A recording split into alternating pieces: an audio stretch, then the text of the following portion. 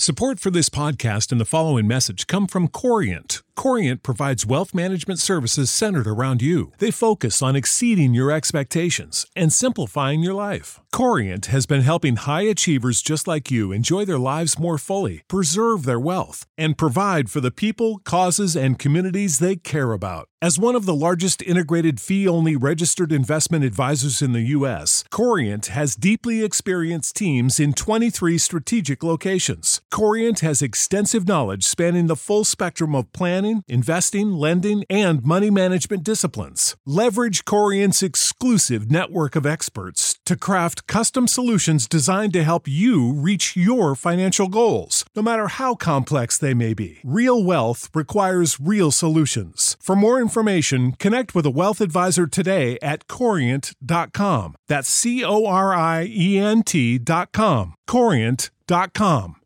Save big on brunch for mom, all in the Kroger app. Get 16-ounce packs of flavorful Angus 90% lean ground sirloin for $4.99 each with a digital coupon. Then buy 2, get 2 free on 12 packs of delicious Coca-Cola, Pepsi, or 7-Up, all with your card. Shop these deals at your local Kroger, less than 5 miles away. Or tap the screen now to download the Kroger app to save big today. Kroger, fresh for everyone. Prices and product availability subject to change. Restrictions apply. See site for details. On this episode of the OFNT podcast, thanks to a flurry of releases from Apple, I actually have some tech news. I also have some very limited entertainment and podcast news. I finish up my Montauk Air Force Station story and wrap it all up with a semi-rant. Cue music.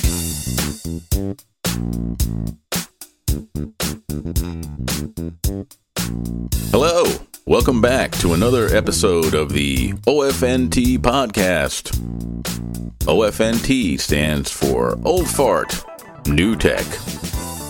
I'm your host and resident old fart, Jim Schaefer.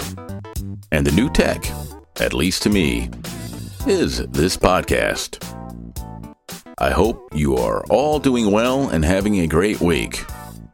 I also hope this finds you virus-free. China is desperately trying to save their brand. Don't fall for it. Enough said. Politics. Our government seems to have finally united against the coronavirus, with the Minnesota Representative Ilhan Omar actually praising President Trump. I never saw that one coming. The mainstream media seems to be operating as usual, though. During the daily coronavirus briefings, the so-called reporters are accusing the president of being racist and other not-so-nice things. So, business as usual. In this time of crisis, it seems to me the press's role is to trip the president up and make him look bad. In my opinion, the only ones looking bad are the media themselves. We need unity at this point. Can we drop politics for just a while, please? Let's go into tech news. I actually have some. Apple had a flurry of releases this week. Updated iPad Pros, MacBook Airs, and MacBook Minis, though the Mini seems to have only gotten a memory update. Of the new models, the one that interests me the most is the iPad Pro, and not for the reason you might think. The biggest advance to the lineup to me is the companion Magic Keyboard. It finally has backlit keys, which is a necessity to night owls like myself, and also has a trackpad. The keyboard is also adjustable to different angles, which, besides the non-backlit keys, are the only complaints I have with the old model keyboard. These upgrades make the iPad more computer-like than ever. The new iPads now also feature the same camera module as the iPhone 11, which for me doesn't really matter. I don't think I have ever taken a photo with any iPad I have owned. Also featured is a LiDAR camera array which measures distance to surrounding objects, which I also have no use for. The base model's RAM has been doubled to 128 gigs versus the older model's 64 gig. I love the new keyboard the most, but to use it, I'd have to upgrade from my old Touch ID model. I might get last year's 11-inch model and pair it up with the new Magic Keyboard, being that I don't have a use for the LiDAR or upgraded cameras. I'd keep my old 12.9-inch iPad for media consumption and use the 11-inch for mobile computing. Hey, Father's Day is coming. Are you listening, kids? The upgraded MacBook Air not only has upgraded its storage from 128 gigs to 256 gigs for the base model, and along with having a Magic Keyboard amongst other upgrades, but it comes in $100 cheaper for the base model than last year's model. Forget the Magic Keyboard, the price reduction is the magic part for me. The new model also features upgraded latest generation Intel CPUs, and you can upgrade the internal storage to 2 terabytes if you want. I don't know what you'd be doing to need to have that much internal storage, but what do I know? The internal speakers and microphones were also upgraded. Now, what wasn't upgraded was the display, and the bezels weren't trimmed down like last year's 16-inch model MacBook Pro. And the webcam is still the same old crappy 720p module, which really has fallen behind compared to Apple's Windows competitors. Another update of note is the ability of the new Air to drive up to 2 4K displays and one 5 or 6K display.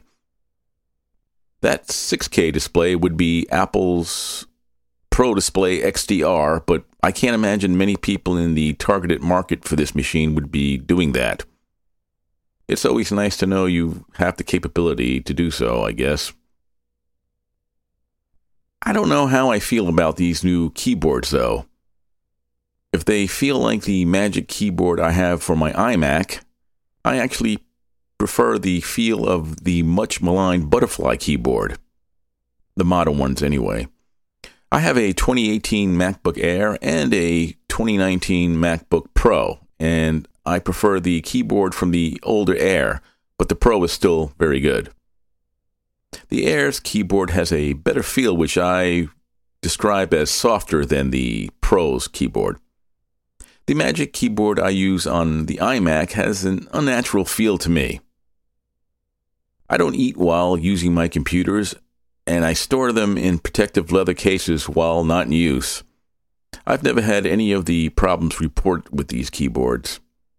I hope I just haven't jinxed myself.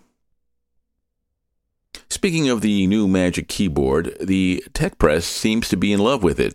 The only complaint being it's a tad too loud. That's what I thought of the original Butterfly keyboard on my old 2016 MacBook Pro. That and the crappy feel, which was akin to the old chiclet keys on a Radio Shack color computer too. Look that up, kids. My 2018 Air has the quietest and best feeling keyboard to me. Then again, I'm sort of a keyboard agnostic. Like I stated before, the Mac Mini only received a bump in internal storage from 128 gigs to 256 gigs. The Mini occupies a weird place in Apple's computer lineup. Originally, it was for giving people a cheap in to the Mac ecosystem. It was their cheapest computer, and you added your own keyboard, monitor, and mouse. What it has become is a media server for home and some industrial use. In my opinion, this Mac is priced too high for its original purpose, and with most media available for streaming these days, it's definitely a niche product. Hence the lack of love from Apple. At least that's my opinion. I'm set for computers, so the iPad is the only thing that kind of interests me at the moment. In the future, I'll probably be going for a new iMac. The other somewhat forgotten releases from Apple this week were new watch bands and the new Power Beats headphones. The Powerbeats feature a new design which mimics the Powerbeats Pro and feature the same latest custom chips as all the recent headphone releases from Apple. Battery power got a 3-hour bump, and the price has dropped $50 from the cost of its predecessor. That's always a good thing.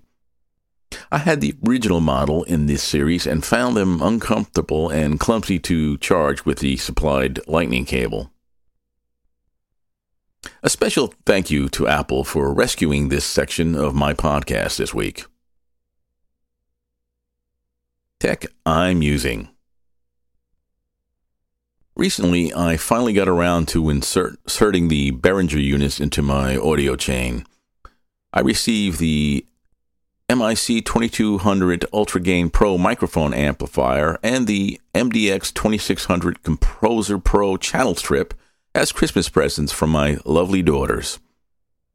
I'm a bit overwhelmed at all the adjustments to the sound you can make with these units, and there is hardly anything online or on YouTube about how to use them. Well, at least in English, as these units are seemingly more popular in other areas of the world. If you hear the sound of my podcast changing, it's because I'm fiddling with the massive amounts of settings available to me. The build quality seems surprisingly good for the price. Reliability is another question, and I guess we'll find out. For the price, I don't think you can beat these units, especially if you are a musician.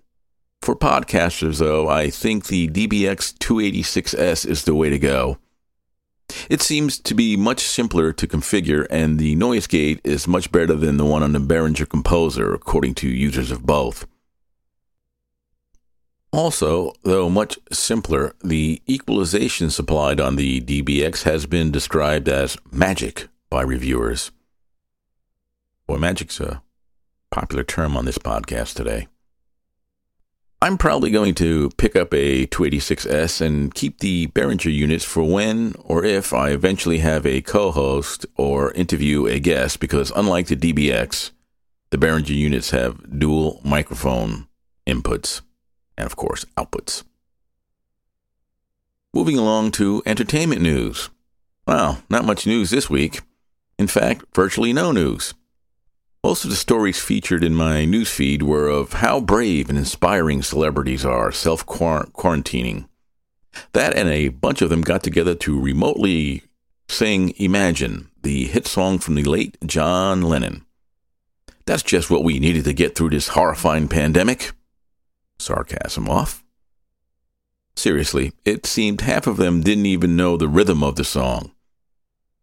It was as if they had never listened to it and were supplied the lyrics. Why do these people think that they are so important and are doing us peasants a favor by releasing this garbage?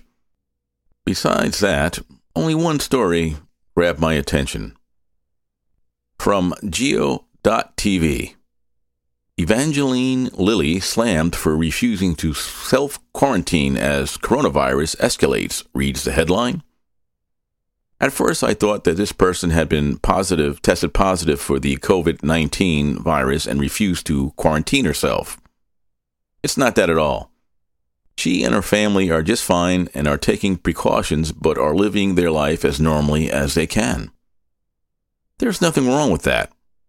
Of course, the online trolls who have probably been self-quarantining themselves for most of their lives are slamming her for trying to make this time as normal as possible for her kids.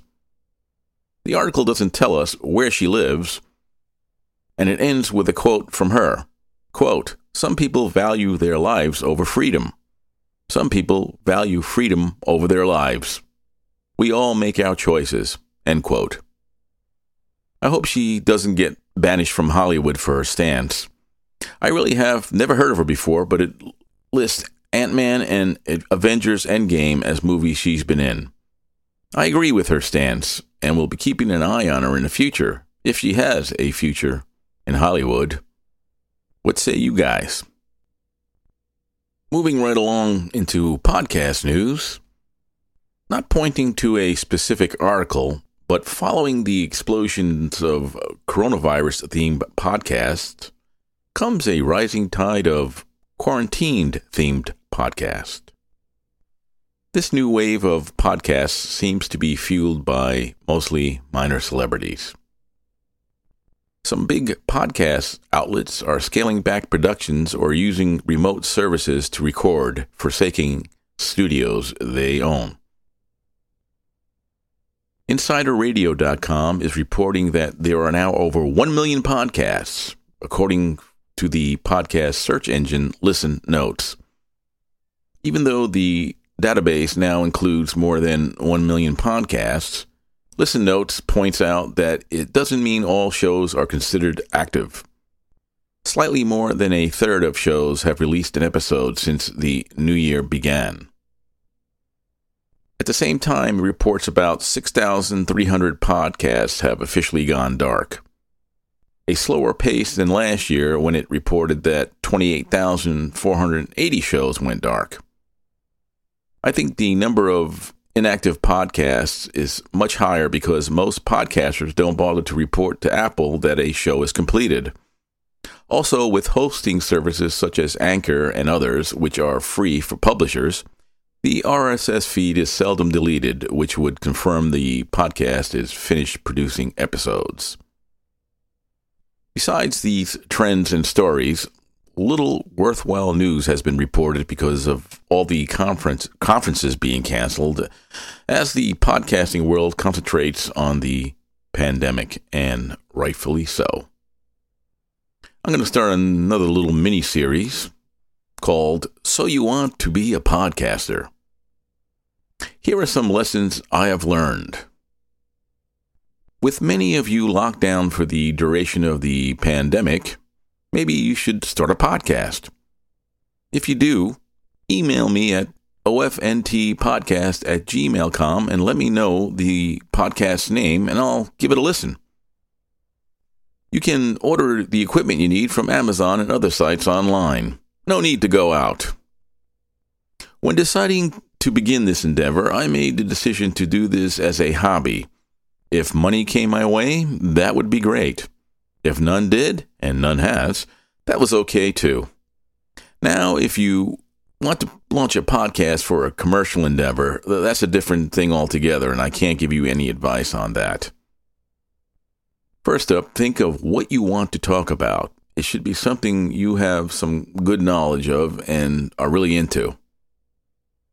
Next, name the show something generic in case the subject or direction of the show changes over time. Search your podcast app and Google to make sure the name is not taken by another podcast. After that, research, and do more research. I was so naive that I did not know that you needed a company to host your show. I went with Buzzsprout because it was the service that fit my needs. There are plenty of hosts out there, so just compare them and see what fits best for you. If you are not sure how committed you are to podcasting, use Anchor to start off. It's free. As far as equipment, again, research. I didn't do my homework and started with a Blue Yeti because all these internet list sites said this was the best microphone for a beginner. Well, it is if your recording space is quiet enough. That's because the Yeti is a condenser-style microphone and will pick up all the noise in the room. A dynamic mic will reject most room noise. I recommend the Samson Q2U, which is a dynamic mic that features both a USB and XLR output. I'll explain that in a later episode. You can grow with it with this setup. Besides, a Blue Yeti sells for $129 on Amazon, while the Q2U goes for $59. I never launched an episode with the Yeti because the recordings I made were too noisy. My first published episode, Hello World, was recorded using the Q2U. Next week, I'll cover audio interfaces. How exciting, right? Words of impact. This is an old and oft-repeated saying. When life throws you a lemon, make lemonade. Meaning, try and make the best of the situation no matter how bad it seems at the time. After a perceived low point of my current career, An old-timer repeated that saying to me, and I did just that. I created lemonade, and looking back, that time period was the best part of my time on this job. Next, I'll wrap up my 3-part series on Montauk Air Force Station. Last week, I told of my mundane workday and the Sergeant Smith saga. This week, I tell the story of Airman Pineda and how he earned the status of hero of the former camp hero.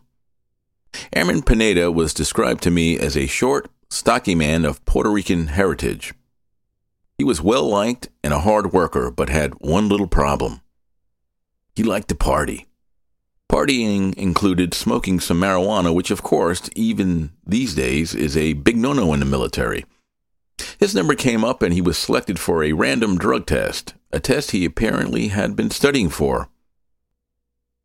After a positive result came back from the test, the first sergeant had a hard-on for him. I met the guy, the first sergeant that is, and briefly had a conversation with him one morning where he tried to trip me up by asking me what I thought about my first sergeant back at my home base. Well, I really didn't like the first sergeant at my home base. He was a lot like the guy I'm going to describe now. Sensing a trap, I told the Montauk first sergeant I thought the first sergeant at my home base was a great guy. He responded by saying, "You bet he is. He's a good friend of mine," and continued talking to me about crap the two had done together, etc. Stuff a young airman like myself at the time really had no interest in. All in all, I was not impressed by the man and was relieved when we went our separate ways. Upon arriving at work and mentioning this brief conversation to a coworker who had been stationed at Montauk for 3 years, he filled me in on the reign of terror this first sergeant had unleashed on the small enlisted population. This guy enjoyed screwing with people, especially if you got on his radar. You got on his radar by bouncing a check, forget to shave one day, or other infractions great and small. He was known to show up at the barracks unannounced and do impromptu inspections and disturbed everyone's daily life in what was their home. Now back to Airman Pineda. Pineda, having been caught using an illegal substance, was awaiting a general discharge from the Air Force. While a general discharge is not a bad discharge, it makes people question when they see it on your record. He worked the overnight shift at the power plant, so he, of course, slept in the daytime. One morning, the first sergeant decided he would go pay Airman Pineda a visit to get one last chance to hassle him before his separation from the military became final. According to witnesses, he stormed into the barracks and, using his pass key, entered Airman Pineda's room and shook the sleeping man awake rather violently while yelling. Pineda, awake now and confused, jumped out of his bed and stood face to face with the first sergeant with his fists balled up and body tensed. The poor guy probably had no idea what was going on. The first sergeant moved within inches of Pineda and, with a sneer on his face, said, "You want to hit me, boy? Well, go ahead."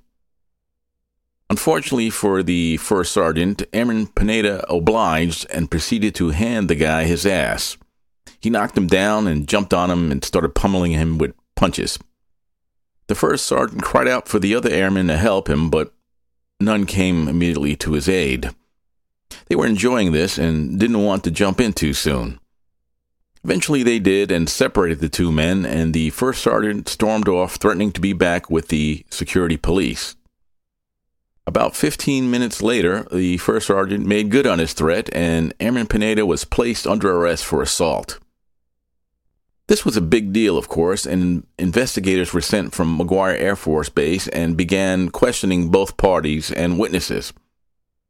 Confirming that the first sergeant entered Pineda's room without knocking, shook the airman awake, and then telling him to go ahead and hit him, well, the investigators sided with Airman Pineda. The recommendation from the investigators was to drop all charges against Pineda because he was acting in self-defense and charge the first sergeant with assault and other things. This would have ruined the first sergeant's career and most definitely resulted in a reduction in rank and forced him to retire. The commander, who didn't want any of this because it would reflect badly on him, decided to cut Pineda a deal. The airman would still be discharged, but instead of a general discharge, it would be an honorable discharge. Also, Pineda's problems with illegal substances would be purged from his record. Of course, he took this deal and was celebrated as a hero for not only beating the crap out of the hated first sergeant, but also getting away with the deed. One Friday night, I was watching television in the day room of the barracks when one of the radar techs walked in after finishing his shift. He was a tall, wiry guy from Texas and had that cool drawl when he talked. He told me that earlier that evening he received a call from a local resident of Montauk who wanted to report a UFO. He described it to him and told him which direction to look to see it. The radar guy did take a look but didn't see anything and told the resident, who then abruptly disconnected the line. This guy, being from Texas, probably didn't get the joke because they're too nice of people out there, not like us New Yorkers. I just think it was a prank. Montauk actually had a fairly large deer population, and to cull the herd, staged a short hunting season. I think it lasted a week or two. I think it was only a week. One temporarily duty-assigned airman was from Pennsylvania and was always bragging about his hunting prowess. He just couldn't wait for the hunting season to begin and assured us he would bag the biggest deer that week. We nicknamed this guy the Great White Hunter. Well, hunting season came and the Great White Hunter went out to stalk his prey. Hours later, we got word that he had shot himself a deer and was bringing it back on the hood of his car to show it off to us. A little while later, we heard a car beeping, and about 3 of us went out to see his kill. What we saw was a very small deer, almost a baby. A guy walked out from the barracks, saw the poor dead deer, looked at the Great White Hunter and said, "Shit, you killed Bambi." We all had a good laugh.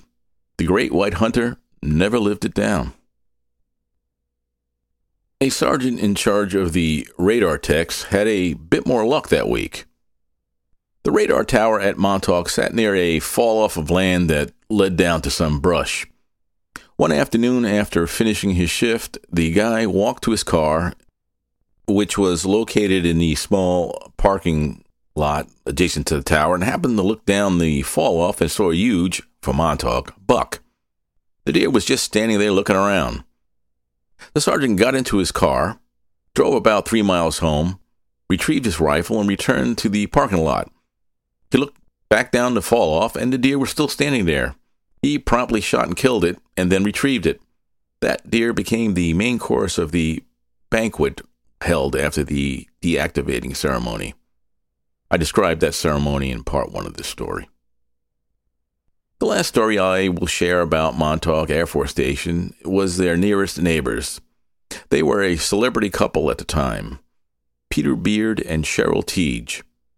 He, a famous wildlife photographer and writer, her considered the first supermodel. Look them up. A base closing party was held at the NCO club and the couple was invited to attend. To everyone's surprise, they actually showed up.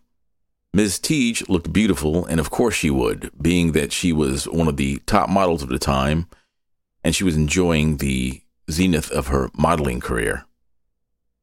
Of course, this prompted a few GIs to rush back to the barracks and bring back to the party some underwear for her to autograph. Who but a GI would even think of something like that? She and her husband thought it was hilarious and took it in stride. Peter Beard commented during the party that the station was the best neighbors he ever had and lamented about who would occupy the area next. After the deactivation, we had to clean out the radar tower's equipment, most of which was classified. It was grueling work because we had to lower the stuff to ground level via a pulley system attached to the top of the tower. Because of the sensitivity of the stuff, it had to be transported via small vans with an armed courier. So this increased the frequency of trips to McGuire Air Force Base from 1 to 3 trips a week. I remember from those days the poor Coast Guard coming in, hauling away a lot of stuff we were going to throw out. They were part of the Department of Treasury at the time and severely underfunded. In April of 1981, I was released from temporary duty and sent back to my home base. A radio relay station remained in operation in the area until the mid-'80s. I visited Montauk Air Force Station around that time with a friend one summer, and we were confronted by civilian security, one of whom I knew while I was assigned there. Upon recognizing me, he told me that I was lucky because they were arresting trespassers. He gave my friend and I a ride back to the main gate and told us never to come back. Perhaps the conspiracy theorists did the same and cooked up the stories they published. They claimed that the radar tower was and still active and is used for time travel and mind control. They point to the fact that the antenna still changes direction, though it's supposedly inactive. Well, I personally witnessed the gutting of all electronics and controls from the structure and transported most of the stuff for turn-in at McGuire Air Force Base. Why does the antenna still turn, you may ask? I'm sure you can figure it out. Originally, the antenna was to be removed, but local fishermen and boaters petitioned to keep it there because they used it as a navigation aid. It was more visible than the nearby lighthouse that the Coast Guard ran. The Air Force always liked saving money, and they obliged. The antenna is in so-called free mode and moves whenever the wind blows. If it was mounted statically, it would be in danger of falling off the tower during a storm. Montauk Air Force Station was given to the state of New York, who made it a park. The old base housing became low-income and public housing. I haven't visited the place since the mid-'80s, so maybe one day my son and I will take a ride out there. I can show him what I was doing before he was even a thought in my mind. I hope you enjoyed this series. If you didn't, let me know, and I'll never do something like this again. Rant. This isn't really a rant. It's more of a speculative question and opinion piece. What gives the governor of a state the right to limit citizens' movement within said state? Basically, this lockdown, and don't let the government fool you when they call it some other name. By doing this, the government is taking away one of our basic rights, the right of free movement. It seems no one has even questioned the governor's authority to do this. Where are the ACLU and other organizations that claim to be looking out for us citizens? Not a peep out of them. What comes next? Restriction of opinion and information? Then what? The seizure of weapons? I have an uneasy feeling about these new measures. If people start getting frustrated about these restrictions, and you know they will, public disobedience will occur, giving the authorities a reason to restrict more freedoms, in my opinion. If this measure is only meant to last until enough test kits are available, then disregard what I am saying. But remember the Patriot Act after 9/11? The restrictions on our rights, especially privacy, from that bill? They have never been restored. Will the restrictions being imposed now and over the next few weeks be temporary? I guess time will tell. Episode 21 is over. Finally, some of you might say. I went a little long this time. I hope you enjoyed this episode. I enjoyed doing it and hope you found it worthwhile. You can contact me at ofntpodcast@gmail.com if you are so inclined. Tell me how I suck and then suggest how I can improve this excuse of a show. I'd love to hear from you. Be safe. See you next week. Remember, don't listen to what they say. Watch what they do. Help out a neighbor in need during this crisis. Now, put on your masks and get off my lawn. I'm out, folks. See you later.